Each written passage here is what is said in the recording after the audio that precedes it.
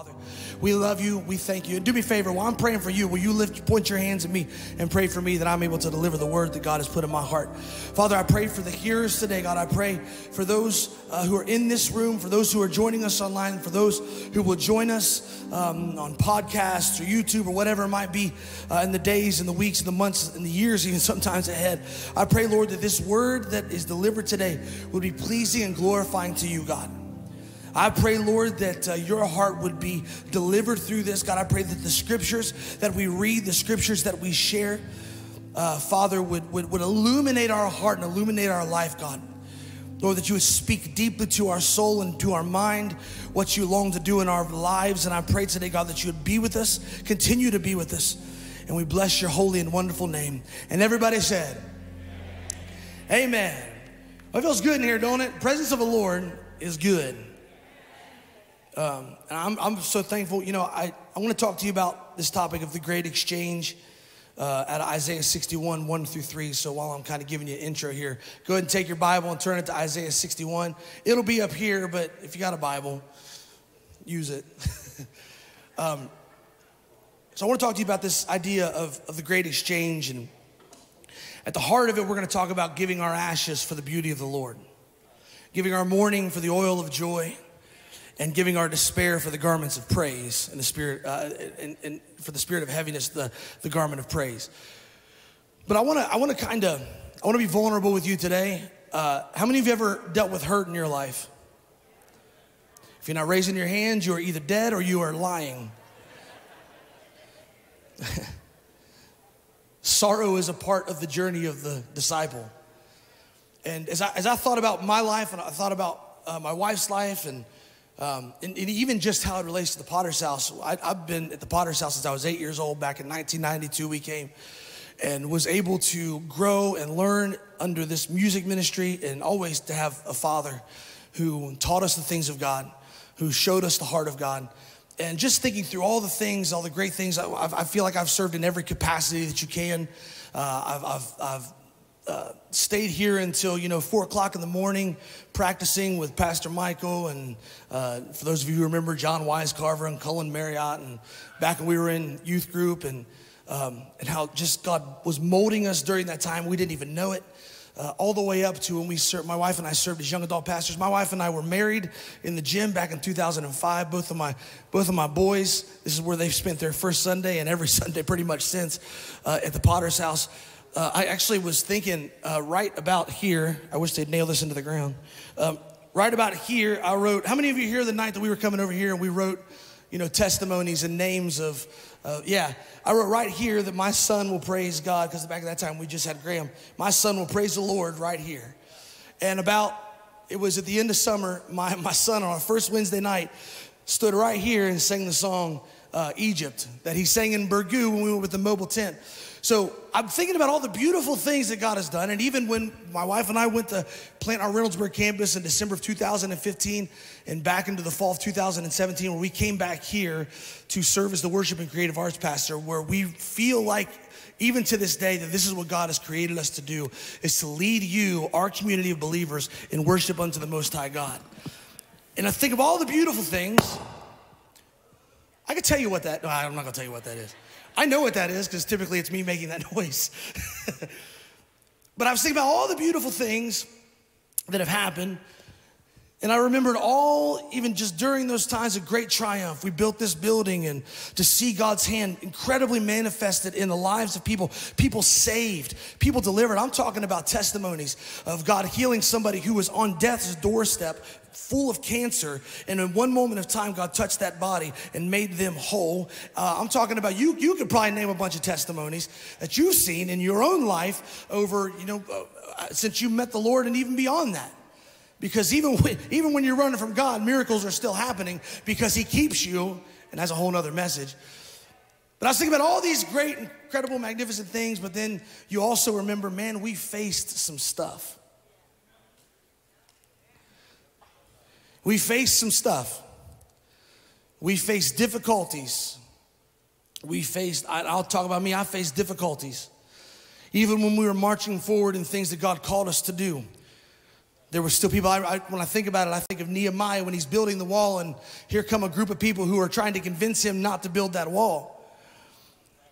And I'm sure that you have the same testimony. And man, what's crazy to think is that next year I'm gonna be 40 years old. Now in my mind, I'm still 18. Oh, which is funny. I'm glad I said that because the Lord reminded me. I feel like God wants to heal somebody's knee real fast. And I'm being super serious. You got to hang with me on this because I go from being serious to sarcastic. It's just who I am. On Thursday morning, GPA, which if you served at GPA, thank you, God bless you. It was an incredible time. How many of you came to GPA this weekend, Global Prayer Lines? It was awesome. The Binions were here. They're incredible every single time. And I was standing right here playing piano on Thursday morning. And since like early summer, and this is what I said, I still feel like I'm 18. I did something to this knee right here. Playing sports or doing something, you know, when you get to be like 39, I'm starting to realize that you can just get out of bed the wrong way and something might happen. Well, something happened, and I went all through summer and into fall. I'm talking about the kind of pain that when you're laying in bed at night, you can't get comfortable. It keeps you awake at night. Does anybody know what I'm talking about? Sometimes I would even have a hard time bending over to pick something up. Even like, you know, on this platform when I have to bend down to unplug something, it would be painful. And in my mind, I'm thinking I'm staring surgery right in the face.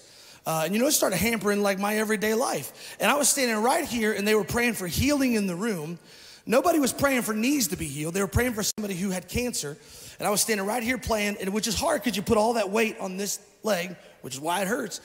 And playing, and while they were praying that, I felt a pop in my knee and have not felt one single ounce of pain since that moment. God's good. He can do things that you don't even know how to ask for or you're not even asking for. And he comes in because his presence is there's just stuff that happens when he's here. So if you can say, hey, I know God's a healer. And that testimony is to say, do it again, God. So if you say, hey, I got my gene, I believe God's going to touch your knee right now.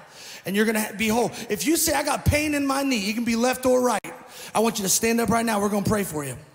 Come on, come on, come on. How many believe God's a healer? I know you are like, well, we're already done with worship and you're already starting to preach. Well, God reminded me because I feel like he wants to heal somebody's knee. If you see somebody around you, get up and lay hands on them. The spirit of prophecy is the testimony of Jesus, is what your Bible says in Revelation 19. So God, based on the testimony of what you did in my life, we pray for those who have pain in their knee right now. We pray for those who are staring surgery right in the eye. Lord, no matter what it is, if it's swelling, if it's a tendon, if it's whatever the case may be, we speak healing into the body today. Lord, this is nothing that we can do on our own power. This is nothing that we can do with our own words, with our own might. But God, you said it's not by might, not by power, but it's by my spirit, says the Lord. And the stripes that Jesus took on his back were for our healing. And I pray, God, that right now, that you would touch the body of those who have knee pain. God, those who have knee pain, who is inhibiting their life from being lived normally. And we pray that right now in the name of Jesus, that you would touch and that you would heal, whether it be in this moment or when they wake up tomorrow morning and they realize, I have no pain in my knee. We believe this. This is what we believe, God. We have faith to believe that you can do this right now. And in the name of Jesus, we pray. Amen. Amen. Hey, can you thank God for being a healer? Hey, Ollie. Hey, listen, if God healed you and you see it, you feel it, you're walking in it, thank you, baby. I want you to let us know because we want to thank God for what he does in our lives. Amen. I believe somebody's just been healed. Okay. So I'm talking to you about this great exchange. So it's like, meanwhile, I'm talking to you about this great exchange, this just exchanging of ashes for the beauty of the Lord. And as I was thinking about this, and the Lord has really been dealing with my wife and I in this subject for some time now. Because like I said, I was talking to Teresa Salyers last week, or I can't remember. It could have been a month ago. I can't remember. And, you know, she just says, how are you doing? And I'm like, well, the further you go in life, the more complicated it seems to get. And, right? And it's like, just because, you can't stay forever in your basement playing PlayStation. Eventually you got to walk in what God has called you. When you're walking in what God has called you, there's going to be resistance. Amen. If you're not being resisted, then you're probably not doing nothing. And life becomes just more complicated, and we live in such a fast-paced world that even if you know sometimes you are hurt, even if you know sometimes you get cut, even if you know sometimes that, boy, I'm wounded here. Sometimes life does not allow you to slow down and say, let's take care of this. And I'm telling you, in ministry, like that's in a lot of my life, I had, I don't know how many of you remember Debbie Hopkins. She was a youth pastor a long time ago. And she prophesied to me. She said, the Lord showed me that you're a race car. You are running, going, but you never stop for a pit stop. All right, do I got anybody else who can say, yeah, that's probably me? Because God longs to touch you and heal you, but you've got to acknowledge first that you need touch and healed. We're really good, right? And my personality, I'll travel light. Like things hit me, but I don't really realize they hurt me until I'm down the road, because it's who I am. Like I try not to let a lot of things affect me, but if you've ever heard, I try to not let a lot of things affect me, somebody say that, they're lying to you. Because we are all affected by what goes on in and around us. And if we don't acknowledge that we need healed, if we don't acknowledge that we have ashes in our life, God can never exchange them for beauty. And as I was thinking about this, and my wife and I, we listened to 2 messages on this topic, and just in the process of our life about saying, God, show me the ashes and the areas in my life that I've not given to you. I heard the Lord speak to us today and say that some of my people can't see the beauty of my kingdom because of the ashes that they have built their house in. He wants to give you, and he wants you to walk into this beautiful kingdom, the reality of he is real, the reality that he can stop us right in the middle of an introduction and heal your knee, heal your body. The reality of he's all around us, he's moving, he has a perfect plan and a will and design and desire for our life. That reality. And sometimes, if you're sitting in your ashes and you come into this place and you hear Pastor Michael deliver a strong word on something that you know is powerful, but you just can't quite bring yourself to apply it. Or when you hear us singing songs and we are passionately pursuing God, but you just can't muster the strength to do it. Or even on the other side, you're not just indifferent, you have a critical heart. You have to evaluate yourself. You have to have a spiritual awareness to say, God, are there places in my life in which ashes have built up to such a place that I've lost touch with your heart? I mean, you think about this. You think about Samson. He did not even know that the Spirit of the Lord had left him. And my fear is that our churches, and not just this church, but churches in general, are just going with the flow, going with the emotions of what we do in church, and they don't even realize that the Spirit of the Lord has left them. So I want to talk to you about this great exchange, because we're gonna kind of do it out of order, because this is just the way that the Lord spoke it to me when I was studying this week and thinking about it and pondering it. So we're gonna go kind of out of order. I'm gonna show you I'm a big believer in showing you what I'm gonna talk about and talking about what I'm gonna talk about, and then reminding you of what I've talked about. I believe that. I don't want to just speak and you say amen and we have a good time and you go home. There are churches all across this globe, and if they had as great of services as what they said they did, we'd see the fruit pouring out. But sometimes we just have an emotionally good time and we leave the fruit of the Lord in the house. I want to read to you Isaiah 61, 1-3. The Bible said, the Spirit of the sovereign Lord is on me, because the Lord has anointed me to proclaim good news to the poor. He has sent me to bind up the brokenhearted, to proclaim freedom for the captive and release from the darkness the prisoners, to proclaim the year of the Lord's favor and the day of vengeance of our God, to comfort all who mourn and provide for those who grieve in Zion, to bestow on them a crown of beauty instead of ashes, the oil of joy instead of mourning, and a garment of praise instead of a spirit of despair. The King James Version says, or a spirit of heaviness.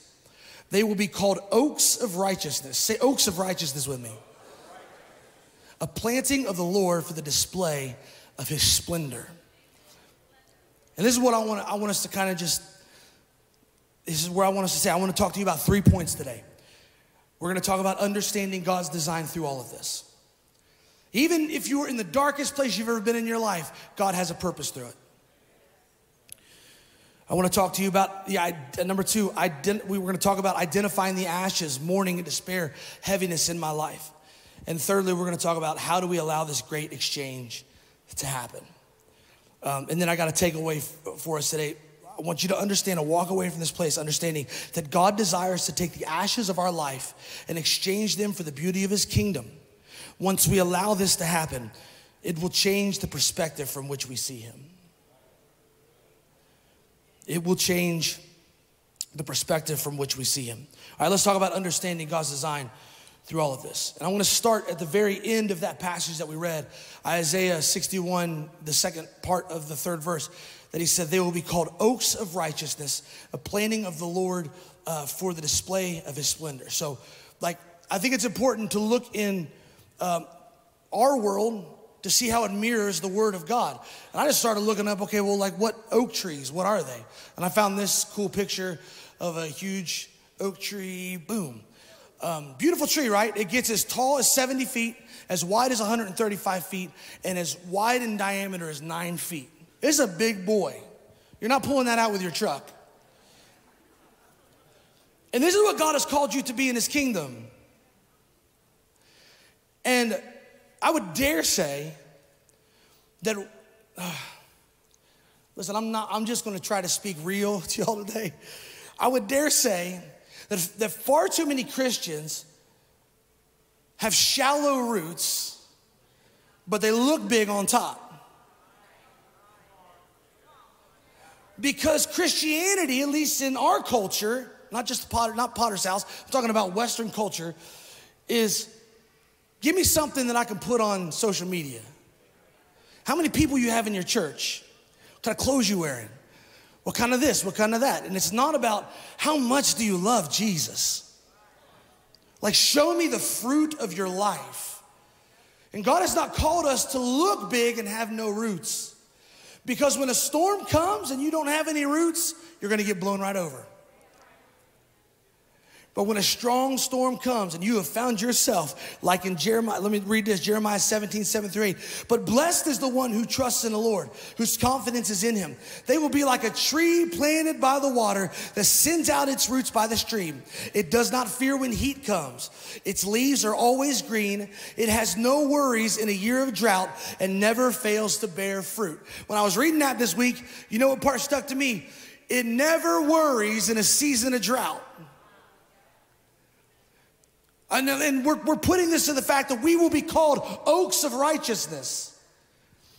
You have been called to be an oak. You've been called to be somebody who is, like Pastor Michael, we talk about this often. Our goal is not to build a big church. Our goal is to build big people. That was kind of hard to say. Our goal is to build big people who have deep roots, who know who they are in Christ, and who can walk in the authority that they've been given. How many of you would say that's what I want for my life? But we have far too many Christians in today disciples of God, who are so fickle. They're driven by the wind of the most insignificant things. They're driven by, we don't want to get into all that, but you know what I'm talking about today. They hop from church to church until they find a pastor who says it the way that they like.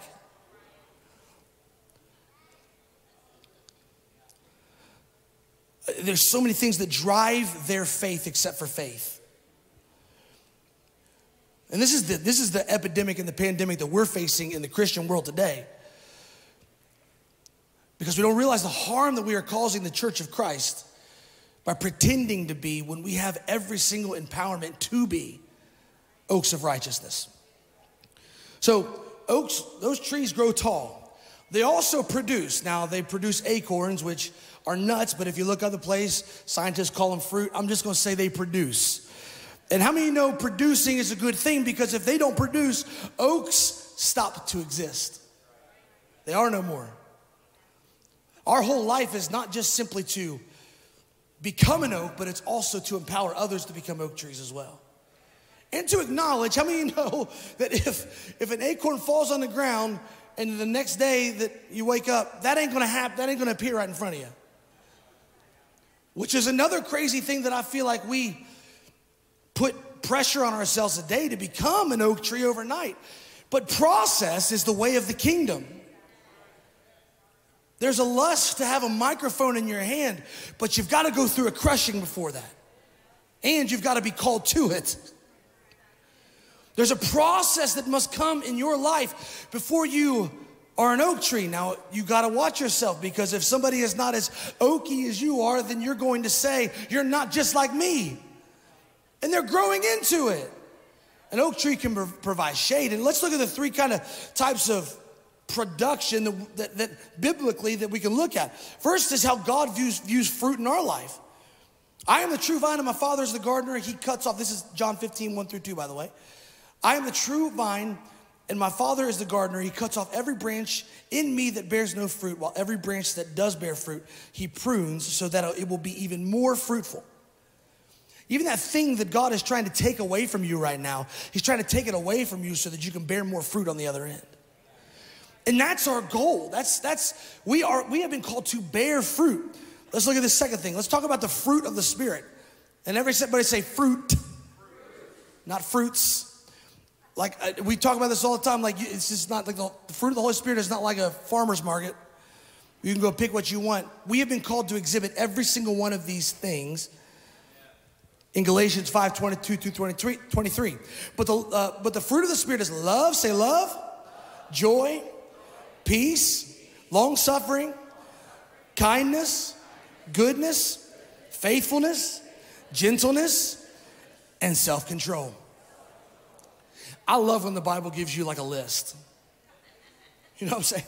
It's like the love chapter. It says love is, love is, love is. Love is not, love is not, love is not. It makes it kind of easy. Like you write it out in front of yourself to be like, did I do this today? It's not like some mystery.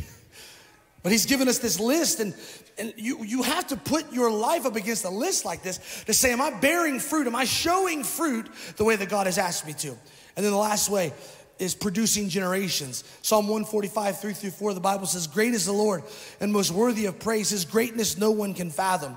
One generation commends your work to another. They tell of your mighty acts. Let me tell you something right now. I don't care how old you are. I don't care how young you are. We have our kids in the room with us today. I love having our kids in the room. I want to give them another opportunity to scream. Kids, can you scream for me? 3, 2, 1. Yes. Thank you. Okay, all right. I'm a parent, and every parent's like, what did you do? But from the oldest person to the youngest person in the room, you have a part to play in the kingdom of God. Whether if you're a part of an older generation, it's your job to shout back to the generations behind you, this is who God has been. For generations like mine, we are standing in between and we're saying, this is who God is. And to the younger generation, it is your job to say, this is who God is showing himself to be. And if you don't have all three of those generations playing into one another, you will not see the fullness of the kingdom of God. So I want you to say generations are important. God's design in all of this is to make you an oak of righteousness. So we're gonna talk about how good it is to be an oak. We're gonna talk about identifying ashes, which is not gonna feel so great, not gonna feel so good, but we're gonna talk about it. But you've been called in the end to be an oak of righteousness, to display the splendor of the King. And you see this played out throughout Scripture. Ephesians 1:12 says that we were created to be the praise of his glory. Isaiah 43:7 says, everyone who is called by my name, whom I have created for my glory, I have formed him, yes, I have made him. Matthew 5:16 says, let your light so shine before men that they may see your good works and glorify your Father in heaven. This is why we've been created. Now, will you have trouble in life? You will. There's no way around that. And even when you're reading Isaiah 61, the Bible says that his spirit of anointed me to preach the good news. And I think sometimes we can take a perspective and a vantage point of those who have yet to invite Jesus into their life. But how many of you know when you invite Jesus into your life, your troubles don't stop? You now have a heavenly help through the Holy Spirit in which God has given us as a comfort to walk us and show us his divine will through all of this. And even when storms come, you can hold on and anchor yourself in who he is. God has called you and empowered you. You don't have to do this thing on your own. I think sometimes we put so much pressure on ourselves. If I live perfect enough, if I say the right amount of prayers, listen, if your faith and your hope for eternity is found in yourself, that's not an eternal hope at all. Our faith and our hope is found in the one who died on a cross, who was buried in the grave for 3 days and then rose from the dead, having victory over death, over hell, and of the grave. That's where our hope should rest. And we do all of these spiritual practicals and things that we should do every day. But if you're doing them to check off a box on a list, you're still going to have troubles that are going to overwhelm you. Because the goal is not just to read, the goal is to let it affect. I told you it's like a smorgasbord today. I'm going to say whatever comes to the heart. All right. John 16:33 says, I've told you these things so that in me you may have peace. In this world you will have trouble. For those of you who didn't think you were going to have trouble, I wanted to read that for you. But take heart because I have overcome the world. And that's a promise right there.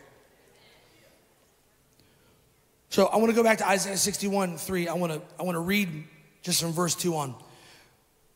The Bible, 61, I'm sorry, Isaiah 61, we'll start at verse 2. To proclaim the year of the Lord's favor and the day of vengeance of our God.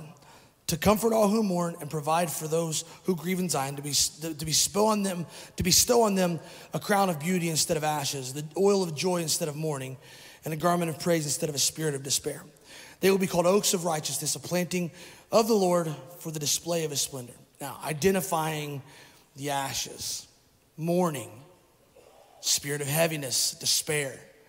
So during this time, if somebody was grieving, it was customary to come, and while that person was down grieving, and they would take ash and they would throw it upon them, literally crowning them with mourning. And so this verse comes with the reality in this fact that they were literally having ashes placed upon them. Now, how many of you have had that happen to you and you've been mourning recently, physically? Thank God. I'm gonna be like, we need you to see a counselor or something. But mourning is a very real thing in the life of a believer. And the Bible says in Matthew 5:4, and this is talking about whether if you're mourning somebody who is physically passed, or if you're mourning sin's destruction in your own life, in the world around you, there is comfort. Matthew 5:4 says, blessed are those who mourn, for they shall be comforted. I'm gonna say it again. Blessed are those who mourn, for they shall be comforted. Everybody say amen to that. Amen. So you're saying, like, what do ashes look like in my life? And it can look like a bunch of things. It could be disappointment. And I really want you to ask God, show me the ashes of my life right now. Ask him. I'm just gonna read through it. Yesterday I was sitting down and just typing everything that I could think of. And I want you to ask me, God, show me the place in my life where I am sitting in a pile of ashes and you want to exchange them for the beauty of your kingdom.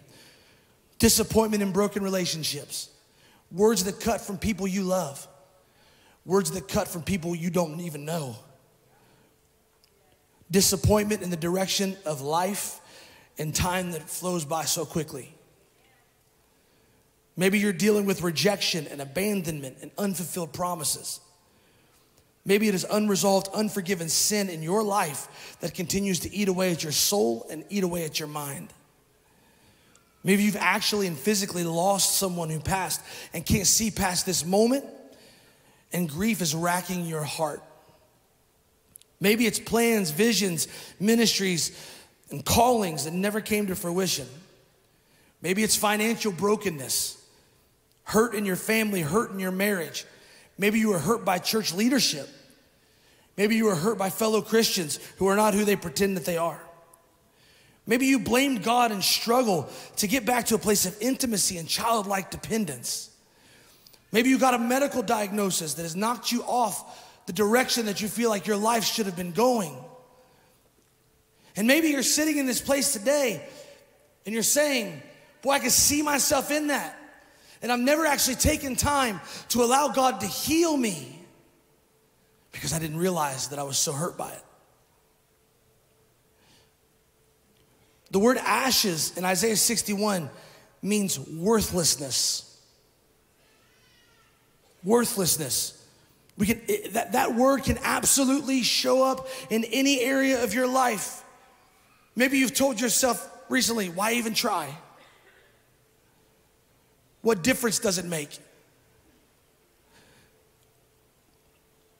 And it's a feeling of brokenness, of despair, that can affect you on every level of your being if you don't take care of it. If you don't allow God to come and heal it.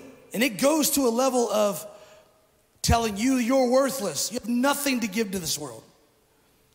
And to the deepest level of God doesn't even love you. God doesn't see you. You're worthless. You have no value. But the devil is a liar. And what God wants to do is take those ashes in your life and exchange them for a beauty that you can't even comprehend. But if you don't take care of them, this ends in a critical heart. Criticizing everything you see, because we have to find some way to deal with the brokenness on the inside, so we start to point out the brokenness in others. Because we have to relieve the pain some way and somehow. And one of the things that we must watch out for in a time and a season like this is not making a vow and agreeing with the kingdom of darkness. Is not saying if somebody broke trust over you, and you might not even say these words out loud, but if you don't allow God to heal you, you can start to take the stance of I'll never trust somebody again. Or somebody scarred you in a relationship or in a marriage, a husband or a wife, and they scarred you, and you make a vow in your heart that says, I will never love again. And a lot of us are dealing with cold, hard hearts because we've made vows with the kingdom of darkness and we don't even realize it. And maybe some of us in here even are saying, man, if I just could end it all right now, I wouldn't have to deal with this pain anymore. If I could just go right now and do da-da-da-da-da-da-da, I would never have to deal with this again. If I just left my job where God has called me. I've dealt with that one before. I feel like everybody in ministry has dealt with that one. You've probably dealt with that one. If I could just go and work at Walmart, I'd be so much more happy. If I could just go and move to Florida. My God, he's in Florida. I know he's there. If I could just go and do this and do that and just find a job where this crushing of ministry, this crushing of a call, who do you think is telling you those lies? And to some of you to even say, if I could just end my life, I wouldn't have to deal with this pain anymore. If I just, the enemy tries to convince you and talk you out of your inheritance. He tries to talk you into, he's been doing it since the beginning of time. He's been doing it since the very beginning with Eve. He couldn't make her eat the apple. All he could do was try to convince her into it. And a lot of us in here are dealing with brokenness and the ashes. And the enemy is convincing you to stay in there because why even try? It's too hard to get out of this place that you built for yourself. There is no hope. Just live your life out to the end. And maybe sometimes something will happen. But I'm telling you right now that there is a God in heaven who is looking at the plight of your life and knows the lies of the enemy that you have chose to believe. And he's standing today in this room saying, I will give you beauty for ashes. I will give you oil of joy for your mourning. I will give you a garment of praise for the spirit of heaviness that you are. Listen, church, we're not waiting on him. He's waiting on us. And I don't care how far that you have gone. I don't care how deep you've dug yourself into the ground. Everybody take a big deep breath. You are alive and breathing today, and so God's mercy and grace is still available to you.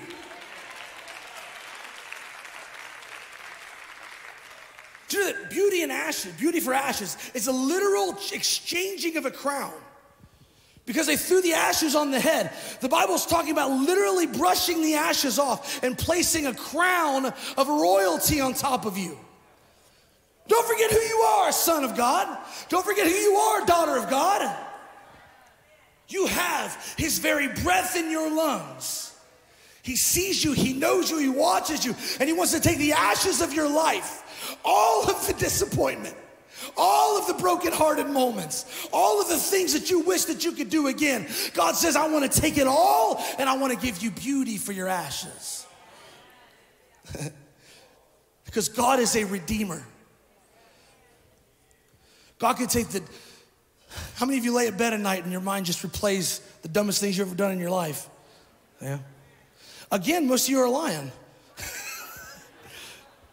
And because what's the enemy try to do? He tries to remind you, boy, you really messed up there. What's his goal? It's to make you feel worthless. It's to make you feel like you have nothing to give. And I'm telling you, and let's not get it twisted, we are simply for a moment. We carry nothing on our own. It is the power of the Spirit of God inside of us that allows us to walk in the things that God has called us to. But I'd also like to say there is enough value on us that heaven sent the very highest price that it could pay for you. And so while we are a vapor in the moment, we are very expensive vapors. I was thinking about oil of joy for mourning, and I remember when my wife and I, I went down there in October 2005. We got married in November 2005, and we were down at House of Restoration in Milford, Ohio, right outside of Cincinnati for a couple years, serving as the worship pastors. And when I got down there, I had spiky Rascal Flatts hair. Remember that, all that face? That's what it is. And what that served in, so we had a guy, he was our senior pastor down there, and I was sitting on the steps. We were praying on a Sunday night, and I was just praying for God. I'm hungry, you know. Yeah, please. I wasn't feeling very spiritual in the moment. I guess I'm the only one.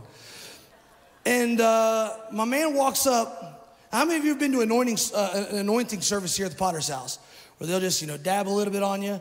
My man took a bottle of oil that big and poured it right in my hair. And do you know that the Rascal Flatts hair served as a cup? And I remember I opened my eyes to see who it was, and I saw the oil, and I thought, uh-oh, because I know this guy. How many of y'all know somebody who has a reputation? He's a great guy, and the Spirit of the Lord flows through him, but I knew that I was getting ready to get a level 4 million anointing. But I was thinking about this oil of joy for this morning. And Matthew Henry talked about how it makes your face shine. And it took me right back to this moment, because as the cups of the Rascal Flatts hair began to let little streaks fall out, pretty soon it was in my eyes. Pretty soon it was dripping off my nose and trying to get into my mouth, and it was everywhere. I was young, so I just went, thank you. If it was to me today, I'd be like, why? Why? I remember going home and washing my head and my face. It took me days to get the anointing oil off me. I'm still feeling the effects of it today. Hey. So when I think of the oil of joy, when you get the oil of joy on you, it's not easy to get off. I'm not talking about happiness. I'm not talking about a good old-fashioned laugh. I'm talking about the spirit of joy. For the spirit of mourning. Like we've been even told, don't mourn like those who have no hope. Like we are to look at this thing differently. So when I thought about oil of joy, and I thought about all that running down to my face, and thinking about how long it took to get that off of me, I started thinking about this joy that I have. The world didn't give it to me. How many of y'all know that song? This joy that I have. The world didn't give it to me. We'll go ahead and to the end. The world didn't give it, and the world can't take it away. And that promise still holds true. Quit giving people authority to take away what only God can give. And what this spirit of these ashes and the spirit of mourning, and then you talk about how he gives you a garment of praise for the spirit of heaviness or despair. That word means to be dim, to be dull, to be colorless, to be dark, or to be faint. I've literally gone through seasons of my life where I don't feel light. Has anybody ever been there? And he's saying, I'm longing to give you the garment of praise for the spirit of lackluster joy in the kingdom of God. And I want to tell you something right now. Garment of praise, once you have it on, you better believe that everybody around you is going to know that you put it on. When I put this jacket on today, I knew that everybody's going to see this jacket. And when I put on the garment of praise, I know that I am being a billboard of the goodness of God, that he has replaced my spirit of heaviness, my despair, for this garment of praise. And let me tell you all something.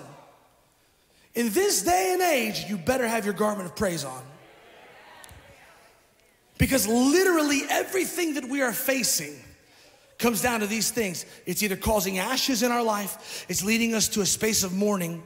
And I want to say this too. When you look at that word and it's talking about mourning the dead, it literally mentions for a period of time. And I'm not necessarily talking about those of you who have lost someone.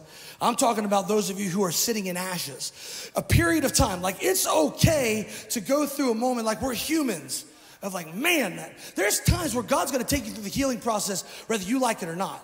I mean, there was a time that I had to, from a brother of mine, I had to ask to leave. And it was heavy on me. And I remember sitting in the kitchen of our home and just feeling all the emotions of what was going on, and then immediately just begin to bawl crying. I cry, but I never bawl. And I literally felt this grieving come on me. And my wife was there and she put her arms around me, and I was just trying to explain to her, this is what I'm feeling, this is what I'm going through. There's times where that grieving process comes on you, but there's times where that grieving process stays on you. And you don't allow God to complete his perfect work in your life. And so you find yourself in a perpetual state of mourning. A perpetual state of mourning. And then this despair, this heaviness. My Lord. I mean, you don't have to look very far to understand where heaviness and despair is coming from. It is coming on us from every which way. And if you allow it to set on you, it will make camp in your mind.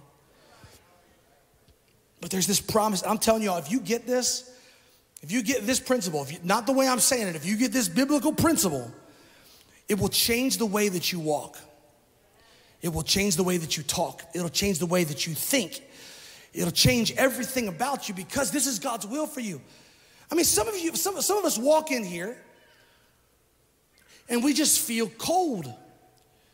Our heart feels distant and far from the things, or we're super critical. I am shocked at how many Christians can be so critical of other Christians, because I know in my life, I'm having a hard enough time keeping my stuff together. My stuff. I don't have time to worry about your stuff. But this is like a mechanism that we bring to the table of, some of us don't even know how broken that we are, because it's been a long time since we've looked. But if you have a critical heart, one that sees the devil in everything, if you have a critical heart that says, I just can't connect to God, or I find something wrong with like, you would have to have awareness inside of you. That's called the Holy Spirit. To identify these things that I feel like I'm critical of everything. I see something and I don't like it, and I'm not feeling very praiseworthy. I'm not feeling like there's a lot to get excited about, a lot to get my hopes up about. Man, we serve a God who is the God of hope.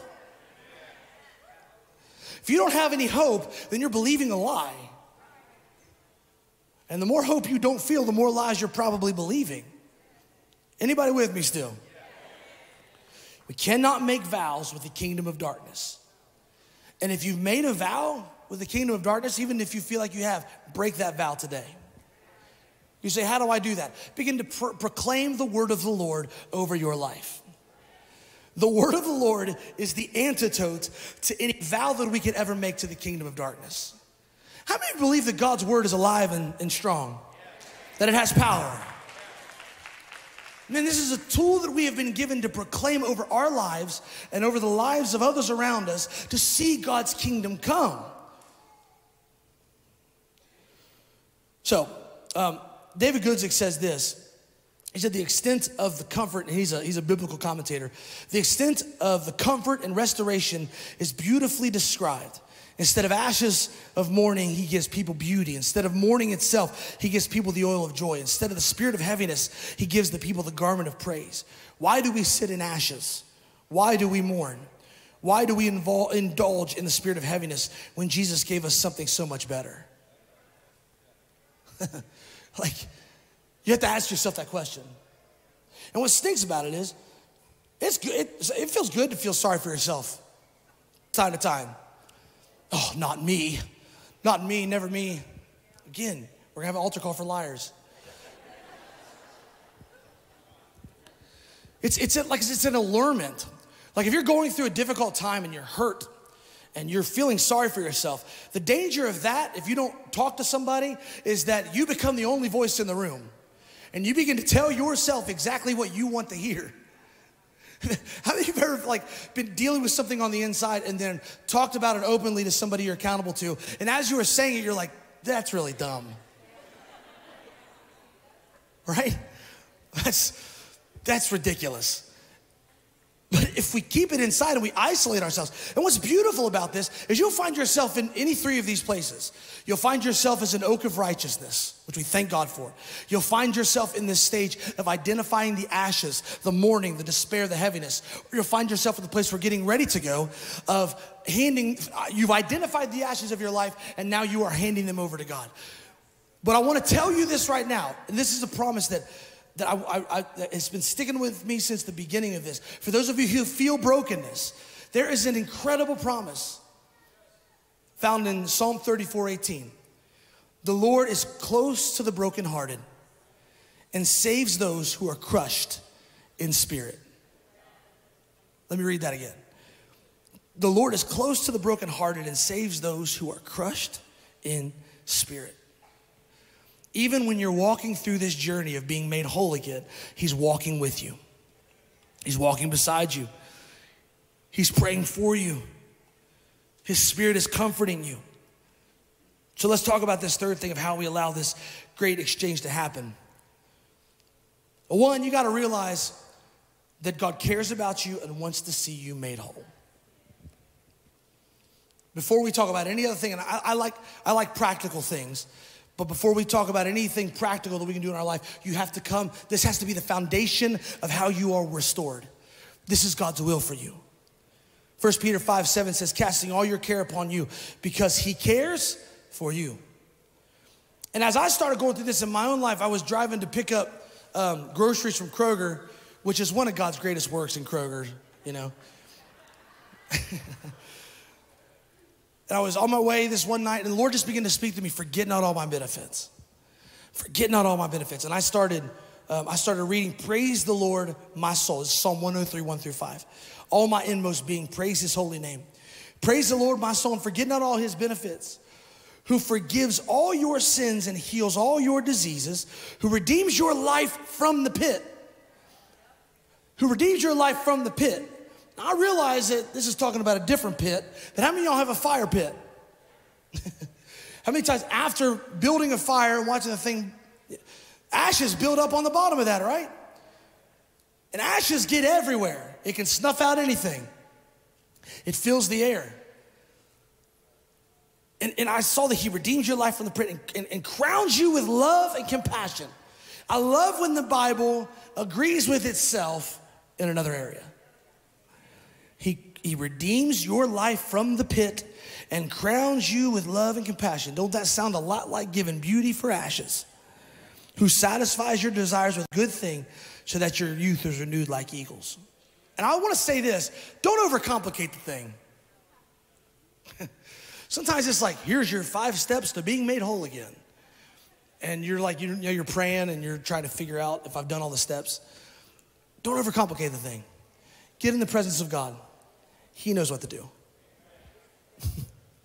You know, he longs to meet you, and he longs to be the lover of your soul, the healer of your body, the healer of your mind, the one who cleans the ashes out of your life and gives you beauty.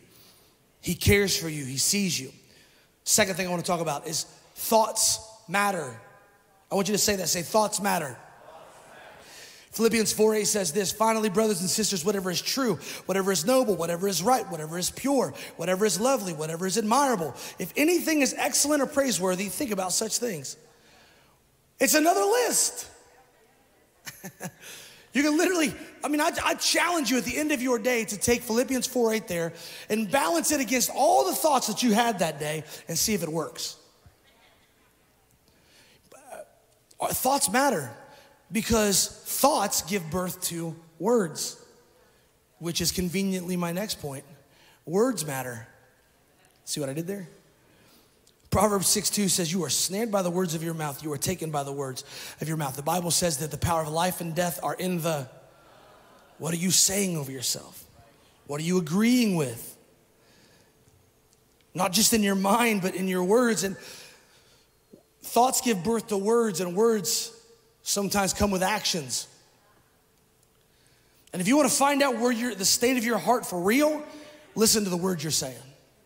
Listen to the thoughts you're thinking. The fourth thing, ask God to reveal the areas of your life that are sitting in the ash heap. Write those things down. So you're not just gonna do this probably once in your life. You're gonna do this multiple times in your life. If you're like, well, read Psalm 102. Psalm 102, the writer of that chapter literally says, I eat ash for my food, and I drink a cup that is mixed with water in the tears that I cry. It's a dim, dark first 10 verses. But in verse 11, he says, but oh God, I remember who you are. And he begins to list off all of the things that he is. So even for those who are writing in the Bible, you're gonna go through tough times. I remember years ago, I came in and I asked it in a different way back then, but I brought my journal in and I said, God, show me the things that are keeping me from you. I thought I was a nice, good, clean Christian. Like I was gonna be like maybe 2 or 3 things. And the Lord began to speak to me about relationships, about thought processes, about a myriad of things. Before I knew it, I had like 3 or 4 pages filled out. I was like, God, stop. Like remembering things that I had I'm living with, that I've normalized, whatever it might be, that God has never called me to live with these things. And when you sit down and you say, God, identify the areas in my life that are ashes, that you long to clean, that you long to redeem for the beauty of the kingdom of God, and to redeem me once again as a son of God and a son of daughter, he'll do it. And I'm thankful for that, man, because I could have said, God, what's keeping me from you? And he couldn't answer the phone. He's a present father. He's there. When you ask, for those of you who are thinking about this today, and this is probably coming from a pile of ashes type of thinking, you're thinking, why even try? If you give it 30 days, of asking God, show me the ashes of my life, and write those things down and become aware of the things that you have been living with for so long that have been like open wounds on your soul. And then say, God, heal me. And then begin to walk a process of restoration, of healing. I'm telling you, in 30 days, you will be a different person. Which brings me to 5. Be accountable to someone you trust, someone you can share these things with. Because what's beautiful about this, and this is my last point here, is to take note of when things start to change. So my wife and I have been talking about this, and there's something that I would just been struggling with in my mind. It's something that I'm asking God to change. And I felt him change it, and I just kind of said, hey, this didn't bother me as much anymore. And my wife said, that's probably because you've identified that as an ash in your life. And I said, well, you know what? That's probably true. Like, how many times do we ask for God to do something and he does it, and we never even acknowledge that he's doing the work inside of us? Because when you acknowledge that he's doing the work, then you realize, hey, I'm gonna keep marching on, because he who has started a thing is faithful to complete the thing. That's good. And then I just did again, kind of like I looked up oaks, and like in our world, like what does oaks mean? I looked up, how do you clean up ashes? And it gave me the most revelatory thing. It's crazy. It said, shovel them up, put them in a bag, put that bag in the trash. And I was like, that's deep. That is profound. I got goosebumps when I read it. But it's like make it that easy. Don't sit in a pile of ashes from dreams and relationships of long ago and just continue to be content with being discontent. And decide to clean it up, let God clean it up, and actually walk in the purposes that He's designed for you. And if you're angry at me, that's probably another pile of ashes too. Well, you don't understand. Like, I guarantee you, and I shouldn't, I'm not the pastor, I'm the worship leader, whatever. After I teach a message or preach a message, I'll get a message or somebody will come and say, well, you don't know what they did to me. Ooh, and the room goes quiet. You don't know what I've been through. I don't, but He does. And listen, it's like one of those things, like if it's a relationship that's broken, your goal is to be reconciled in your heart.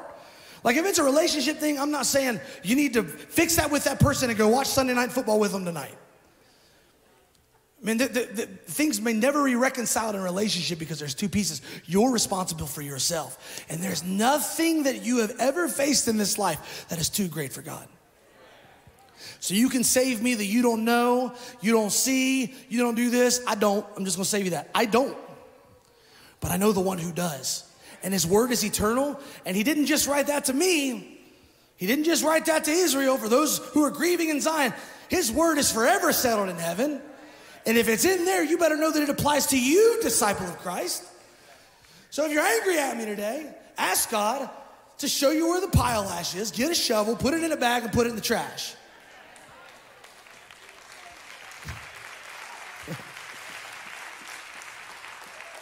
Don't overcomplicate the thing.